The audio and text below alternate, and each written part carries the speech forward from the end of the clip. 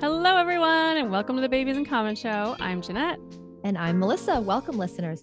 Please note that any information shared during the show is not to be taken as medical advice. Please consult your own care providers for questions about you or your baby's health and visit babiesincommon.com/disclaimer to read more. Alrighty, now onto our show. And for our repeat listeners, did you notice that there wasn't a big intro on the podcast? I decided by now you know who we are and what we do. So anyway, all right. So today is Wednesday, March 31st, and we're talking today about navigating pregnancy and a little bit about birth and breastfeeding with type 1 diabetes.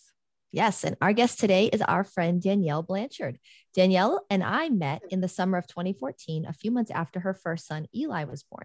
We both attended a get-together hosted by the Central Mass Baby Wearers, which has a Facebook group if you're interested. And you're in the Central Mass all by area. Babies in Common Moms. It was started all by Babies in Common Moms. Yep. And this is a group where parents socialize and bring their baby carriers for others to try out before they buy. And boy, how I miss getting together in person with people, because with the pandemic, you know, it's mostly kind of an online, what's your advice about this carrier? What do you recommend for my body type kind of Facebook group? But hopefully, you know, in the future, we'll be able to get together again. So anyway, long story short, I offered my carrier to Danielle. We got to chatting and we both realized we were basically neighbors, and the rest is history.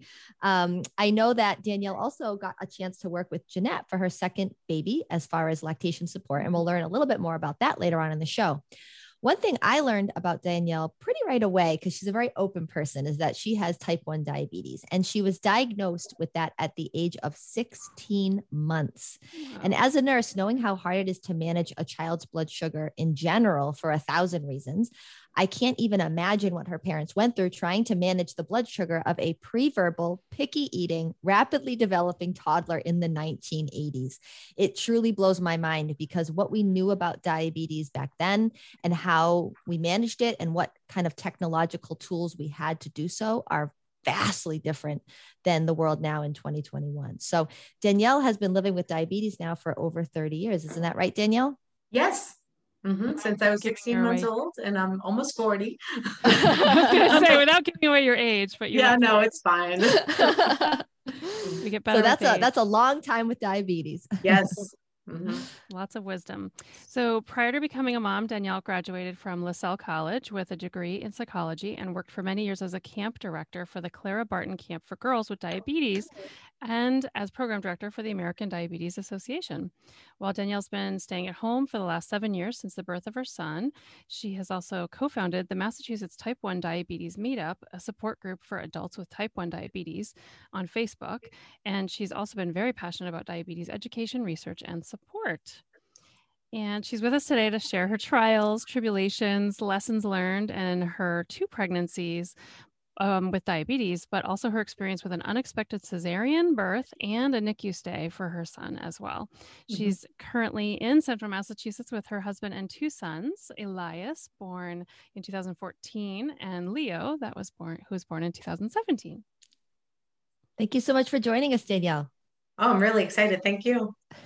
So let's start with a little background on diabetes and pregnancy, shall we? You know how much I love that. From Nurse Melissa. From Nurse Melissa. So many people are familiar with gestational diabetes, often referred to as GDM, which is diabetes that is diagnosed for the first time during pregnancy, most often during the 3rd trimester. Nearly 10% of pregnancies in the United States are affected by GDM every year. So about 1 in 10 expectant parents. One way that GDM develops is that hormones secreted by the placenta can block the action of a pregnant person's insulin to their body. This insulin resistance, as it's called, makes it hard for the person's body to use insulin. GDM can also start when the person's body is not able to make and use all the insulin it needs for pregnancy. See, after you eat a meal, this is the way I usually describe it when I do diabetes counseling for patients. After you eat a meal, your body digests your food and absorbs the sugar from your food into your bloodstream. And imagine that insulin is like a little car that drives around its pickup truck and picks up the sugar and drives it into your cells so that your cells can use that sugar for energy, for metabolism. If your body can't utilize the insulin that it makes, or can't make enough insulin to drive that sugar into your cells, then you get high blood sugar. And the medical term for that is hyperglycemia, hyper meaning high, glycemia meaning sugar. Most pregnant people can manage their GDM with dietary changes and exercise, and a small amount of people will need injectable or oral medications to keep their blood sugar in a healthy range. Because diabetes is a common pregnancy complication, many people kind of poo-poo the seriousness of it, but untreated hyperglycemia in pregnancy can increase the risk of some pretty serious things like birth defects, preeclampsia, birth injury to the parent or baby, cesarean birth, preterm birth, and unstable blood sugars after birth requiring NICU care for the baby.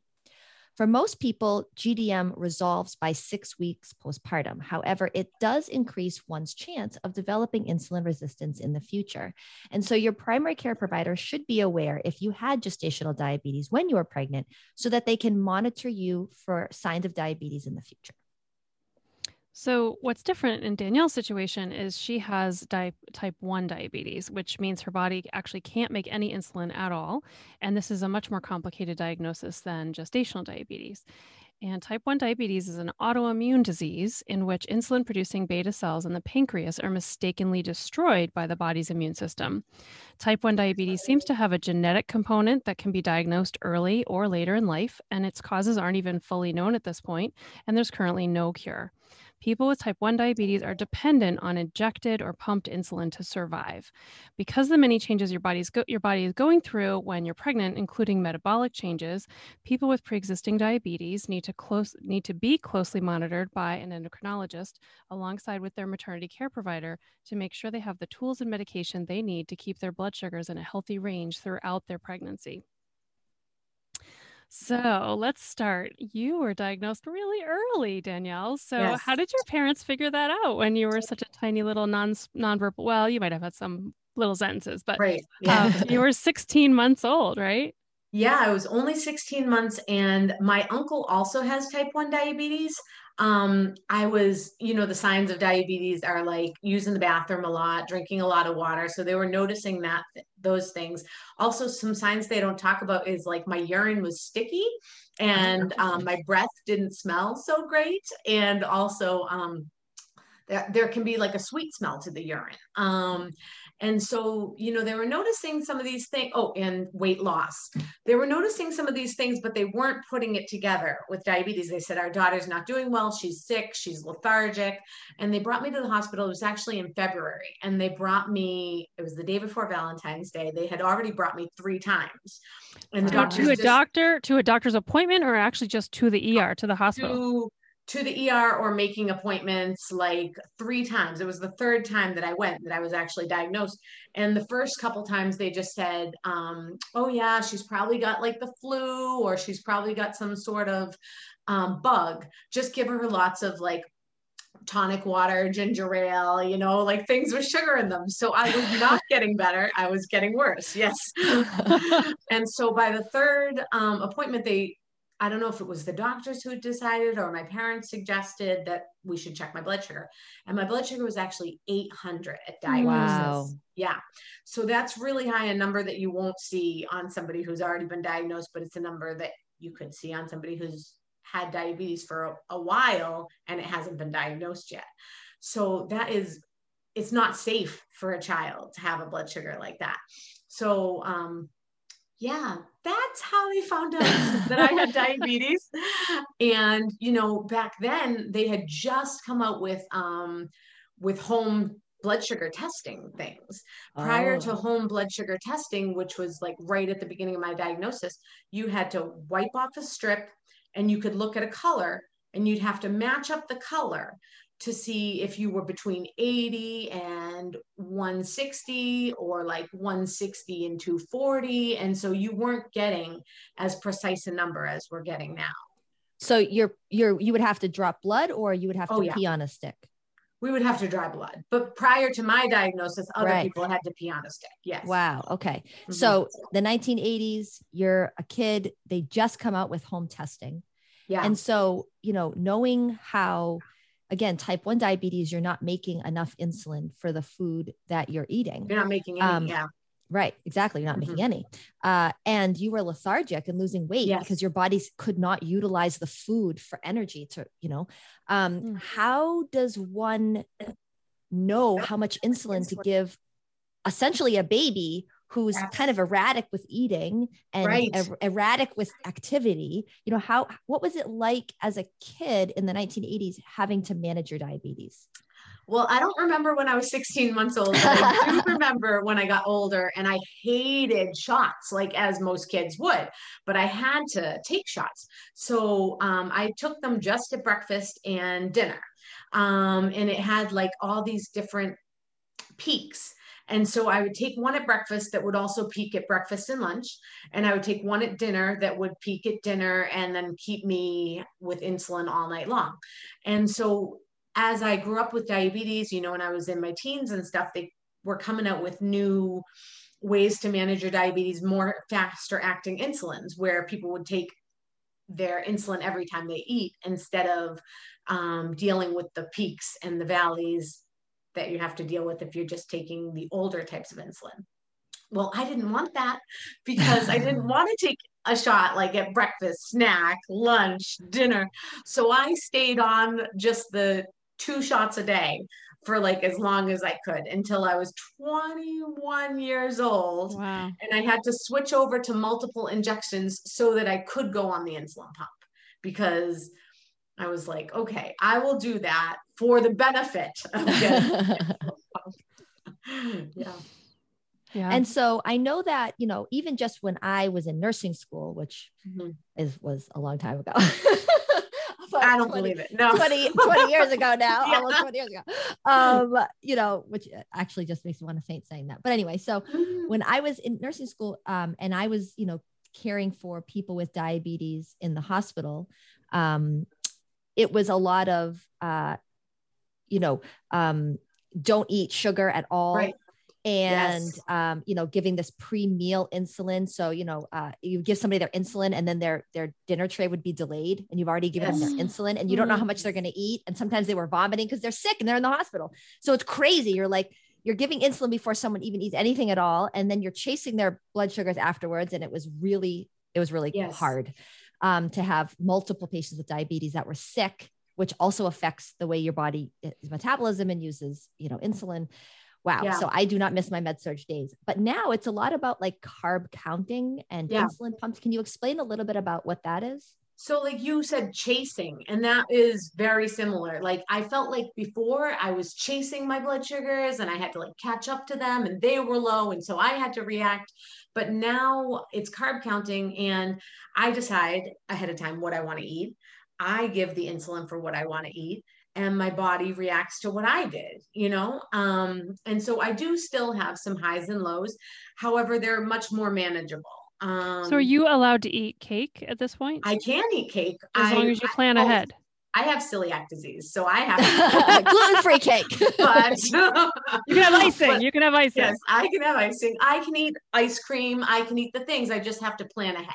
Okay. Yeah. And that's a big misunderstanding, especially when new kids are diagnosed. Their family members are like, oh, well, Timmy can't have a birthday cake and Timmy can't have ice cream and Timmy can't.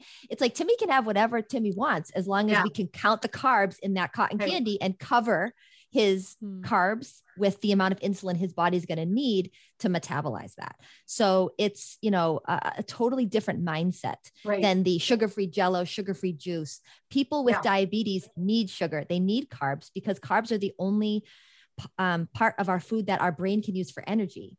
And so, you know, this is a big thing with people that have diabetes in pregnancy, especially if they're newly diagnosed with something like gestational diabetes. They think, oh, the best way for me to keep my blood sugar in good control is to not eat anything, to cut my calories.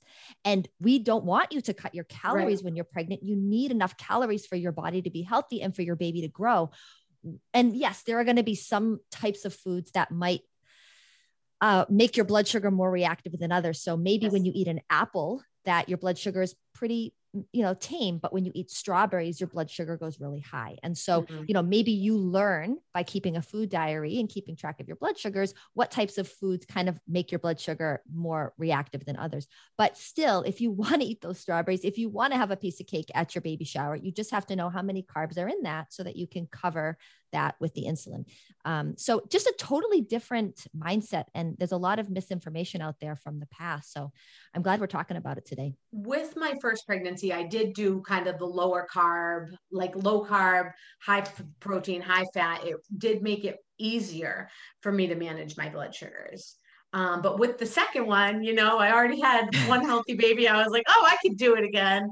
It was harder. And I felt like I craved that like high carb food more. So it was harder to do the low carb options. Oh, certainly in pregnancy in general. I mean, just indulging your every carb fantasy is not going to be healthy, whether you have diabetes or not. And certainly it makes sense, especially as you mentioned, pairing a carbohydrate with a fat or protein can be a way to help your body metabolize that food slower and let your body adjust easier. Certainly there might be some lower carb options that are easier for your body to handle than higher carb options. But what I get nervous about as a nurse is when people say, I'm going to cut calories. Right. I'm going to skip breakfast. I'm, only going to have, one tiny piece of sandwich or a salad for lunch, and they're not getting enough calories because that's what makes it, quote, easier to control their sugars. We want to give you the tools that you need, whether that be sometimes medication, sometimes insulin. In the case of gestational diabetes, certainly in the case of type 1 diabetes, we want to give you the tools that you need to keep your blood sugar in good control and within a healthy range, but still get the calories that you need to grow your baby and be healthy. So that's important. So when you were planning on becoming pregnant, what advice did your doctors give you about how to have a healthy pregnancy with type 1 diabetes? They said that I needed to get my A1C. I believe it was like under 7.5, and it was not at that at the time. But when I was going to have to get way more like appointments, like typically you see your diabetes doctor every 3 months. I think prior to having a baby, I was seeing them monthly, so we can make sure that I was really fine tuning things. And before we started taping, you had mentioned some kind of bad advice that some of your friends had gotten about diabetes and pregnancy. And I'd like to bust some myths on the show today. Can you talk a little bit about some bad advice that's out there? Well, it's really sad, but like some of the doctors, maybe they're not endocrinologists. They've told some of my friends that if you have a high A1C and your pregnancy wasn't planned, that it might be the best choice to have an abortion. And I do have some friends who had unplanned pregnancies. However, they chose not to have the abortion, many of them, and they were able to have healthy babies. So even if you start out with a higher A1C than the doctor would recommend, you can still have a healthy pregnancy. And that's something that we see a lot with pregnant people in general in healthcare, is that, ideally everybody would come for a preconception consultation with their midwife or their OB or their endocrinologist and talk about like what types of lifestyle factors can we adjust to give you the healthiest fertility and the healthiest start to your pregnancy. But sometimes people get pregnant when they are smoking cigarettes or they are on medications that might not be healthy for pregnancy, et cetera, et cetera. And maybe ideally that wouldn't be the case, but now they are. So what's great about pregnancy is it's very motivating for the vast majority of people to get healthy. And so even if you came into pregnancy smoking cigarettes, for example, or with a high A1C, that doesn't mean that all hope is lost. There are, people that can help you make some healthy lifestyle changes to get that A1C down, or to smoking cigarettes, or to get, in shape, or whatever. So I think that the message really should be hope, right? That there are a lot of people out there who might not be as up to date on diabetes information as diabetes specialists, especially since, as we've discussed, in the last 40 years, there have been tremendous changes in the way we care for diabetes. So, make sure that if you are someone with diabetes who is pregnant or planning on getting pregnant, that you're meeting with somebody that really feels that diabetes is something that they're an expert in, because that's important. You want to get the best advice. And I wanted to add that before I had my baby, I had never had A1Cs as in range as I was able to when I had my baby. Like you brought up how motivating it is. It was definitely motivating to me. I have many friends through the support groups that I'm in that feel like they couldn't do it, but many of them felt like that and then were able to manage healthy pregnancies because of how motivating it is to have a baby inside you. Yeah. So when you were pregnant, you said that you had more appointments with your endocrinologist. You probably had more appointments with your midwife, or well, probably an OB because you had diabetes. And then I know there's people who were worried about babies getting too big, Yes. quote unquote. So did you have a lot of ultrasounds at the end of your pregnancy? Did you get pressure to have a planned C-section because of the predicted size of your baby, like so many people that I've heard of? Yes, I was pressured to have a planned C-section, and they told me that I should have the C-section at 38 weeks. And first I pushed them out to 39 weeks. And then I told them that I'd be planning my C-section for the day that the baby was born. Or like, the due date. And so luckily for both of them, my water broke and I did not need to actually plan.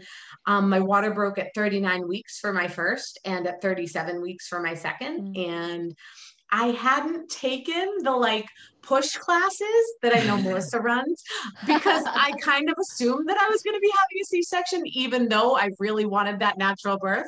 So when it started to get close to the pregnancies, both times, I like started to get nervous. I was like, there's some stuff I think I'm supposed to know that I don't know. Yeah.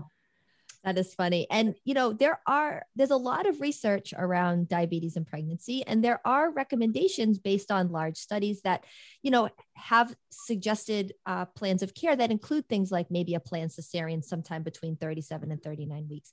Yes. And the most important thing to remember is that you are an individual that should be given the opportunity to hear about that research because it's important and it has some good, important evidence and safety recommendations behind it. You should be given the opportunity to hear about that research, to hear about those recommendations from ACOG and, you know, the American Diabetes Association, and then to have a discussion with your provider about your individual risk factors, how your pregnancy has been going, how your baby has been developing, and how your blood sugars have been, so that you can make an individualized decision that works best for you. And I think that's what's often lost when people get a quote, high risk pregnancy diagnosis, right? Yes. Having diabetes in pregnancy puts you at higher risk for complications. But I wish people said it that way, that puts you at higher risk for developing complications, but doesn't make you high risk. You know, like I feel like danger.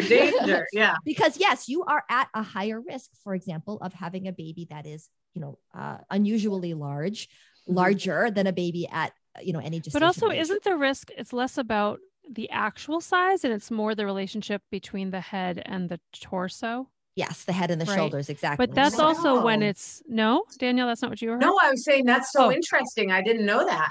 Yeah. Yeah. So that's what I had understood. So what ACOG actually says is that a planned cesarean without a trial of labor, which we've discussed those terms, but a planned cesarean without labor first should be counseled when the estimated fetal weight of a baby is more than 5,000 grams if the mother does not have gestational diabetes, and 4,500 grams if the mother does. So that's still a pretty big baby. And there are people who can push out those babies. And I think the other piece of it to me, and Melissa, I haven't studied this topic in a while, so tell me what you know.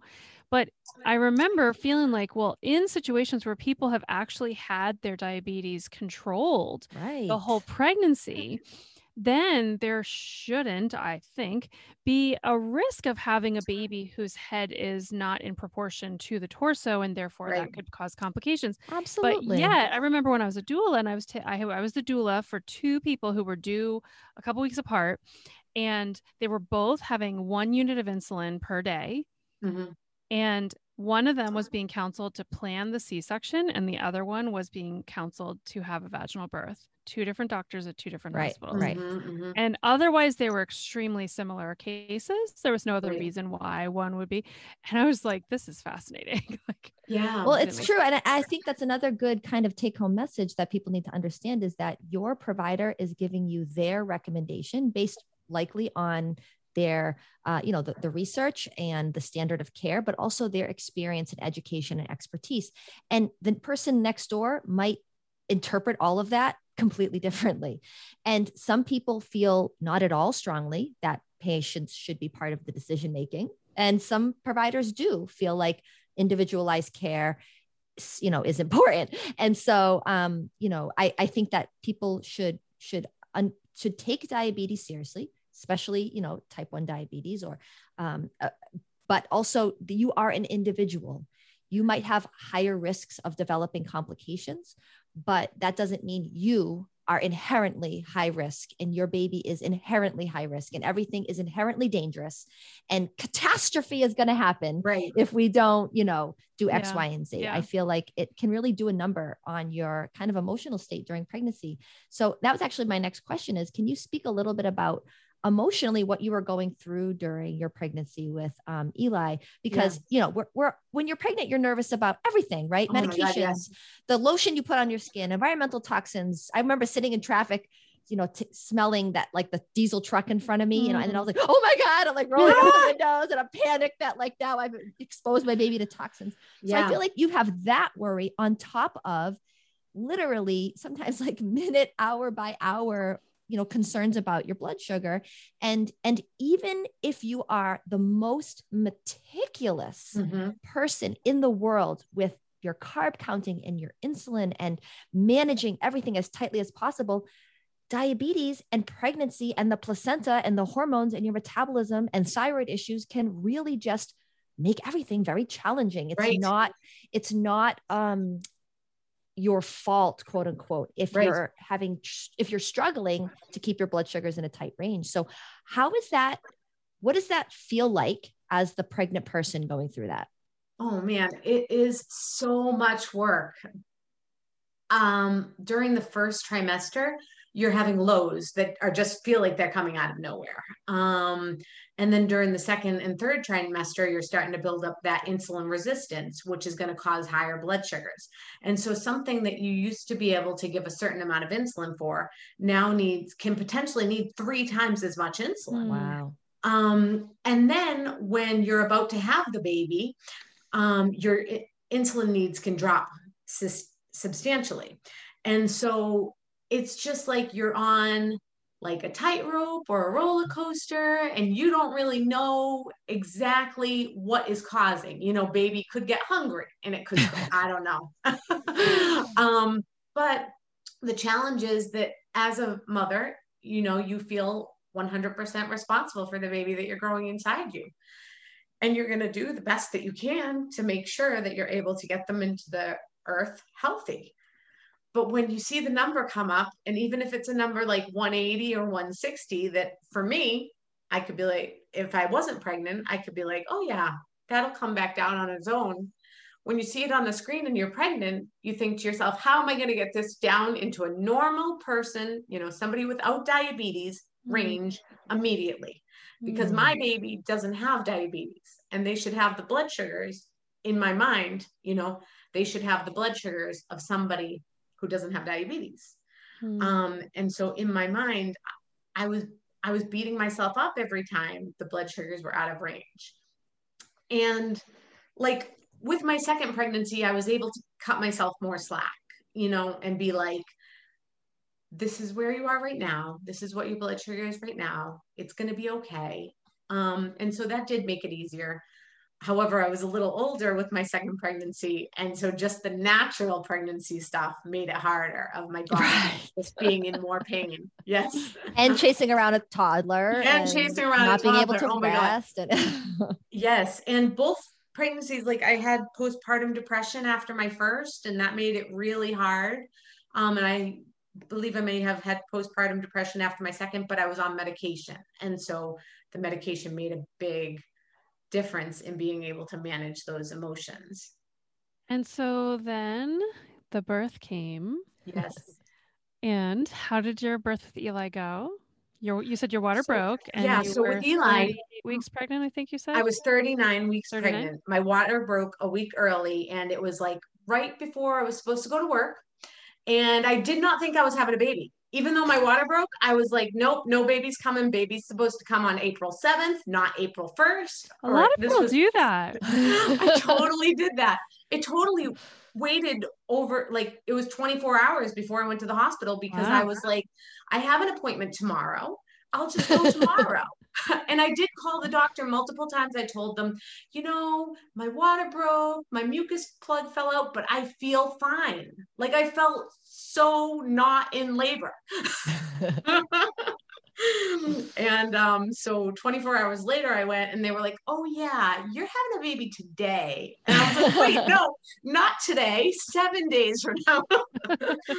But he was supposed to be 10 pounds 6 ounces, and they were very right on with the measurement. They were just which is like pretty unusual from all the and so when I came in, they were like, oh, there goes the 10-pound baby. They were all very excited for me. The delivery, it was a C-section delivery. And so. But you were in labor for a while? No, I was not in labor with my first one. Oh, with your first one, you weren't in labor. Meaning you didn't have contractions, but you had broken your water. Meaning the baby had signaled, you're right. Time for me to be born. Yeah. I may have been in labor for 3 days because all of a sudden I started feeling like terribly uncomfortable. I don't know if that's what you call labor. I wasn't uncomfortable before that. I was like, oh, this is what all the pregnant people talk about. I think you call it that if you're maybe British and old. I know it's terribly uncomfortable. That's what I think. Oh, yes. So we need a Hugh Grant movie about that. Yeah. Yes. Oh, wait, there is one. I forgot. So he's born by cesarean. So he was born by cesarean, and I was so happy, to have him immediately, skin to skin. Like that was a big deal for me. I was fearful that immediately they were going to like take him away and run tests on him or something like that. And I was able to breastfeed like immediately after he was born. However, they came into me and they checked his blood sugar, and I saw the look on the guy's face, and I just knew that something wasn't right. And they ended up taking him to the NICU.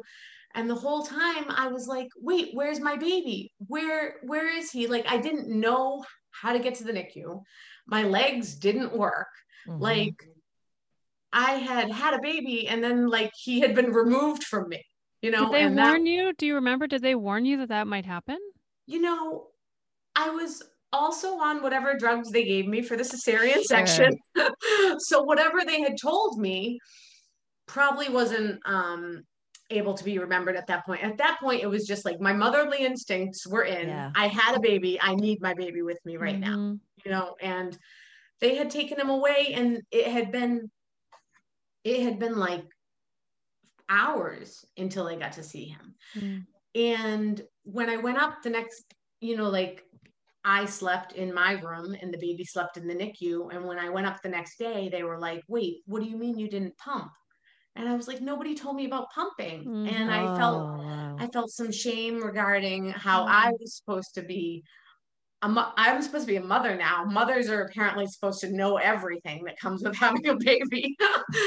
And so I just, started pumping like what do we pump? Every 2 hours or something? Like in the hospital, 2 to 3 hours. Yeah. And I was sending up the milk, and it was not enough because they started giving him formula. And I know logically that I'm not a failure because I needed formula in the first day. Mm. But emotionally, it felt like I was angry at my body. Mm. It felt like my body was supposed to do this, and it was letting me down. Mm-hmm. Mm-hmm. And as a nurse, I would like to also add that you were not supported in meeting your breastfeeding goals. Mm-hmm. Because when I work postpartum, a patient comes out of surgery, if they're telling me that they want a nurse and that baby's in the NICU and they're out of it, let's say they have preeclampsia, they're on MAG or they're doped up. I'm taking that breast pump, I'm setting it up, and I'm holding it to their boobs myself. I'm hand expressing myself. If I've had patients who were like completely out of it. I had a patient once in the ICU. She couldn't lift her head up. She had hemorrhaged 3,000 mLs of blood. And I was like, is it okay if I hand express and massage your boob? And she was like, just do anything. And I'm literally taking a dropper, 1 milliliter big, and sucking up tiny drops of colostrum. And I will hand deliver this to your baby. I promise. Take her phone, take pictures of the baby, drop that colostrum into that baby's mouth. That's the kind of care that you deserved and that you didn't get. And so I feel like a lot of women are very filled of guilt and shame. Mm-hmm. I should have known. No, you shouldn't have. You just had surgery. You're a new mom. Yeah. That's our job as the staff to get that Yeah. pump for you, to show you how to use it, to literally hold it on your body if you need to, you know? So Yeah. I'm sorry that you felt that way, Yeah. because I want to say not two right. things. One is that clearly, even all these years, because how old is he now? 6? He's just turning 7 tomorrow. 7? Oh, And it's happy so birthing fresh. day. Yeah, I it's so know. fresh in your mind that it Yeah. gets It so is so emotional, fresh. right? Yeah. Because birth matters and your experience matters. matters, and it hits us really close.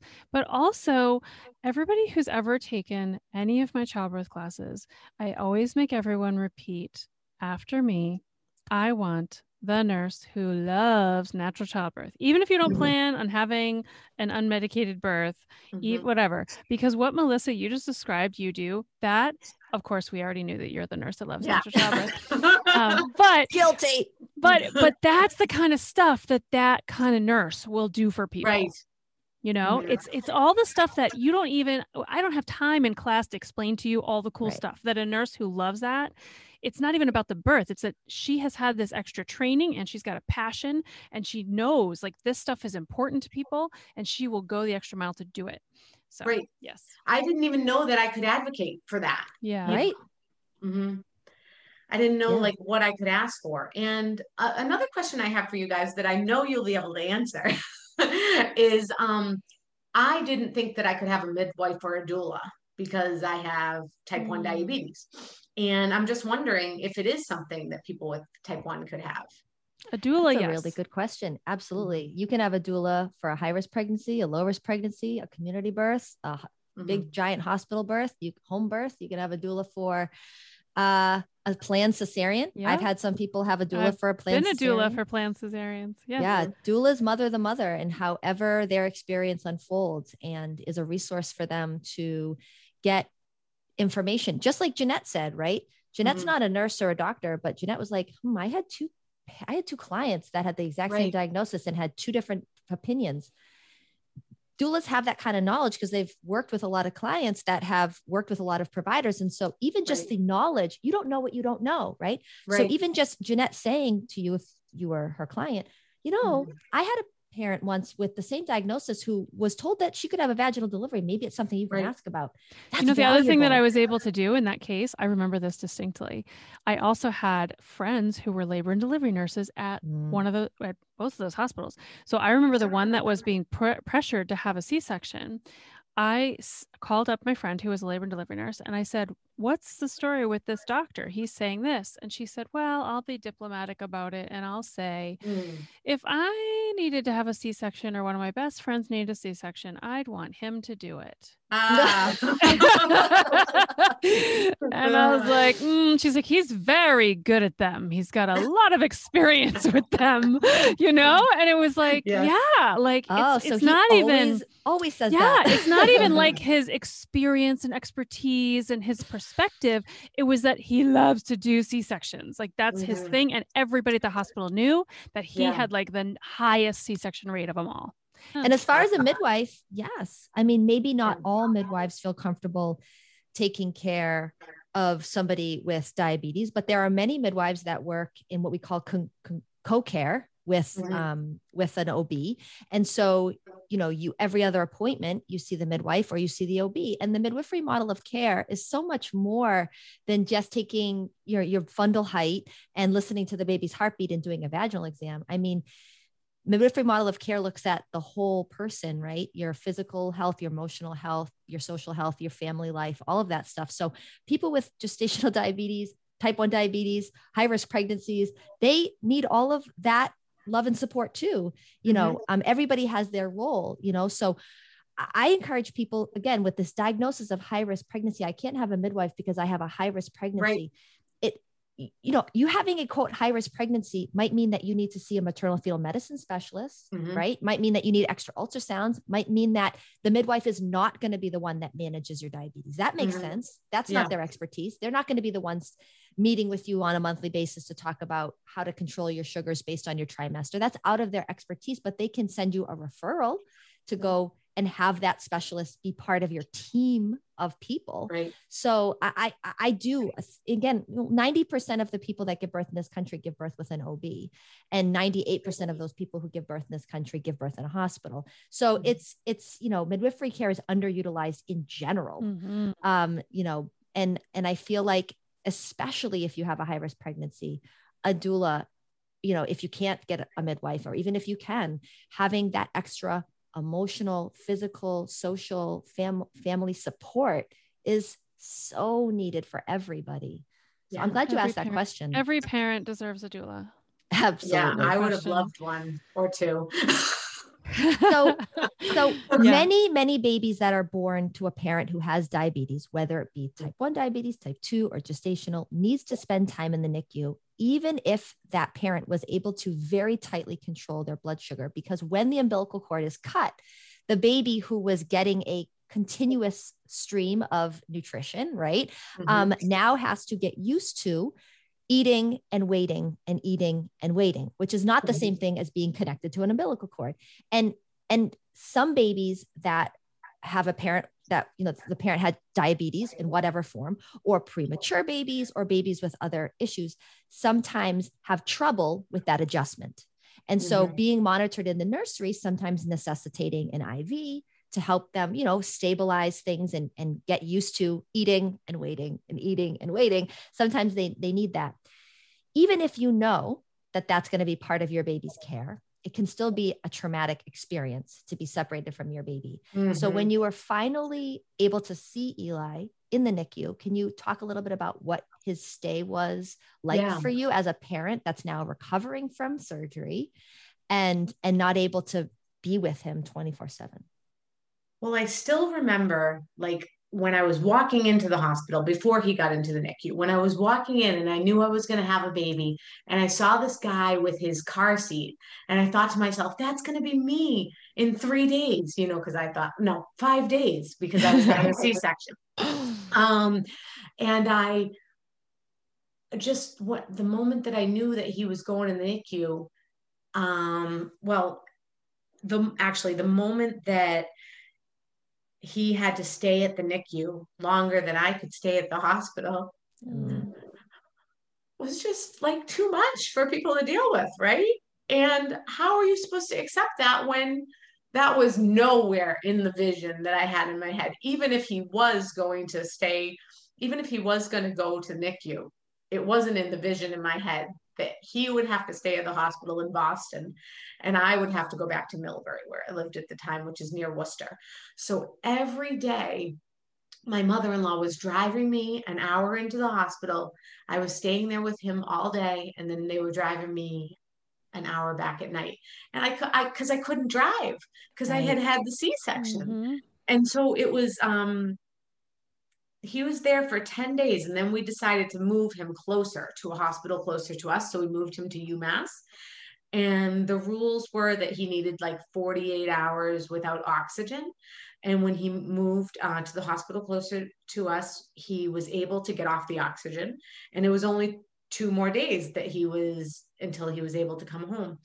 But 12 days when you thought you were going to go home with your baby is just, I don't know how I could have prepared myself for that, Right. Absolutely. Incredibly hard. Absolutely. There's a whole group of people who have babies who were in the NICU who describe that scenario and how harsh and how awful it is. And I know there's one hospital in Boston that I've heard of, at least one, might be the only one, where they have NICU rooms where the parent stays with the baby. Oh. And even most other hospitals that I've ever heard of, they don't usually have more than a couple rooms where parents can sleep separate from the NICU. Whereas it seems like it would be better if every hospital had enough space for at least one parent to sleep there all the time, Right.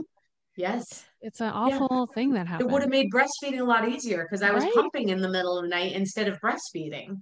And the baby got nipple confusion. Eli got nipple confusion and they had me use a shield, and it was not the best. So So two things, as thinking of, if people are maybe going to have the same experience as you, what Jeanette brought up is do your research about hospitals, especially if you are someone who has a high risk pregnancy. Research, if you know your baby's going to be possibly going to the NICU, research wherever you are, which hospitals are going to give the most accommodations for the parents to be with the baby. Some hospitals, like Jeanette said, have a room that has a bed that a parent can stay there 24/7, private rooms for every NICU baby. Others don't. Some have very liberal visiting hours. Others have very restrictive visiting hours. And so people think, oh, I have a high risk pregnancy, I need to go to XYZ hospital because that's the biggest, best hospital in the state. That's where everybody says I should go. Well, that's a lot of marketing.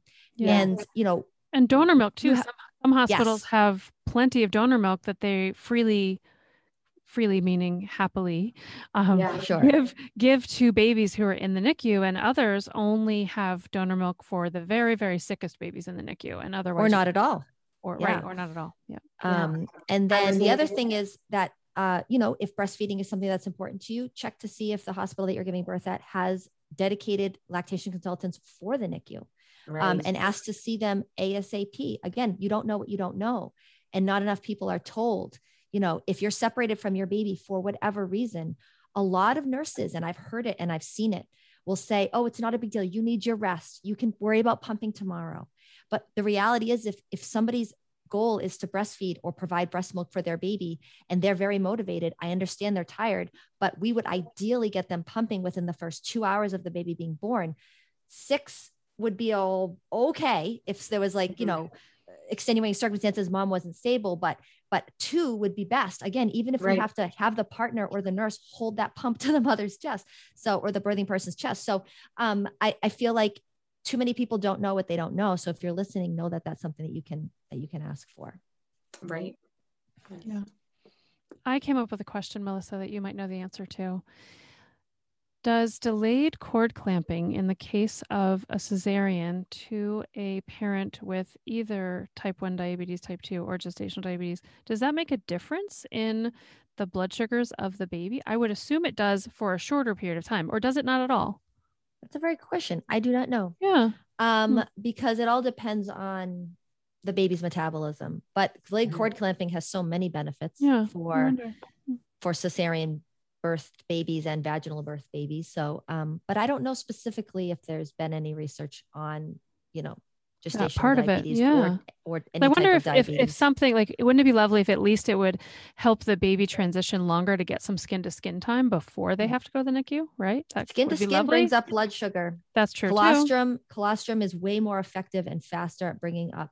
A drop of colostrum and skin to skin can bring up blood sugar faster than anything, formula, gel, whatnot. And so I feel like another big myth out there is that if you have type 1 diabetes, especially, that you shouldn't breastfeed or you can't breastfeed and you're not going to make enough milk. And one of the best things that a parent with diabetes, in whatever form, can do for their newborn is provide at least colostrum for the baby. And so many parents are disempowered to do that. But colostrum, again, even if your long-term goal isn't to breastfeed, we can breastfeed just for today. We can provide colostrum or milk for the baby just for the time that they're in the hospital.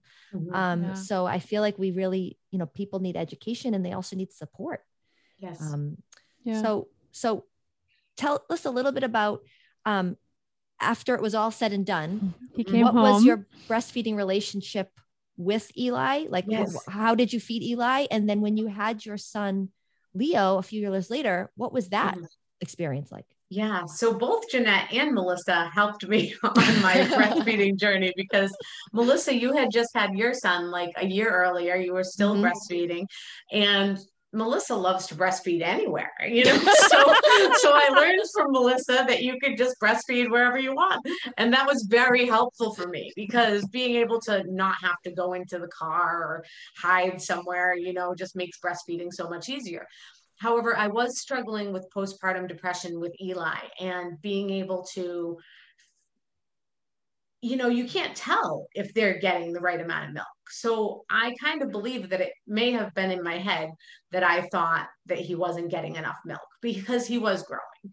And the stress of thinking that he wasn't getting enough milk was just bringing me closer and closer to the edge. And I was actually working at the time. And at about 3 months into my job, it got to the point where I was presenting in front of clients beautifully. And then I would get into the car and I would be hysterical. And I was just like, partially thinking to myself, I can't be away from my baby, partially thinking to myself, how am I supposed to manage all this? How am I supposed to be 100% of a mom and 100% of an employee? Like I didn't know how to do that. And so I ended up going to my doctor and telling my doctor what was going on. And they told me to take a couple of weeks off of work to kind of get back in the swing of things. And at that time, they wanted me to also go on medication. And I now know that it's totally fine to be on antidepressants while you're breastfeeding. However, at the time, even though my doctor was telling me it was fine, because I was depressed, I was not believing everything they were saying. And I was thinking that I somehow knew that, because he was such a happy baby. He was so happy. And I could not imagine putting antidepressants into him, But with my second child, Leo, I was able to stay on the antidepressants, and it helped me so much. It helped me to be a calmer mom. It helped me to accept any trials and tribulations that we had. And so part of the breastfeeding journey for Leo was I did have Jeanette come to my home. I know that because of the pandemic, you're doing the office visits now, but I knew that I needed more help than I had the first time around, because I felt like I had missed out on something. I felt like I had wanted that breastfeeding experience and that I tried my hardest, but I didn't get it. And I would love for mothers to feel like they had what they wanted, but we don't always get that. So with my second, I did get the labor, I did get the contractions, and I didn't. So you went into your own labor? Yeah, I went into my own labor. It took 36 hours. But with the second, he didn't have to go to the NICU either. And his breastfeeding journey was great because I had Jeanette's help, I believe. And because I was able to learn the things that I had never learned the first time around. And I wish I knew what I didn't know, but that's hindsight's 2020 all the time. Hindsight's 2020. I wish yes. I knew what I know now. Yeah. Yes. Yeah.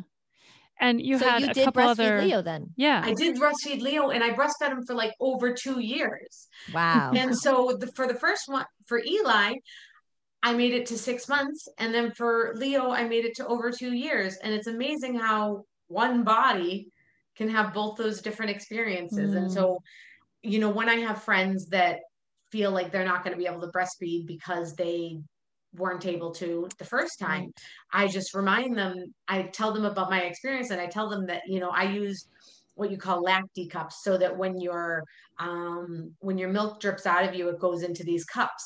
And Jeanette taught me how to use them even more effectively than I had been using them. And so I was able to get like 600 ounces of milk in the first 6 weeks. And I was just blown away by that. And that's not everybody's experience, but all my friends who I've, told, you got to get these have had benefits with them. There's a lot so of meaning when you were types nursing now. the baby on one side, you were collecting milk that was just dripping on the other? So no, I would wear them all day in my sports bra, and I would have like 3 sets, and I would take them out and I would pour them into the little things that you pump into. And so I would have milk in the fridge, like all lined up, ready to go. Oh my gosh, that's so cool. I didn't even know that was a thing. It's amazing. Yeah. So the Haakaa is the one that you have on one boob, but if you're leaking and you're using those little pads, the lacti cups can catch what was going to go into the pads. Yeah, there's Wow. there's a bunch of different of those types of catchers that aren't Yeah. particularly suctioned. They just sort of Got it. catch. Right. And some you can move around a little bit more than others. So Yeah. I think that you are so brave, Danielle. And I say this to people all the time that, decide to try again for a second or third or fourth or fifth or eighth pregnancy to try again to meet their breastfeeding goals, because almost never is it something that the parent did that made them not succeed. Right. It is often a failure of the system, a failure of not getting enough support, a failure of getting bad advice, so many things. Think about your experience with Eli. Even if it was medically necessary, you were separated from him at birth. He had a tumultuous 12-day NICU stay while you were commuting. You weren't given a pump until a day later. Didn't have the right information to make the most amount of milk in the time that you were spending pumping, and then untreated postpartum depression for 6 months, and all of that toll that takes on you, to doubt yourself.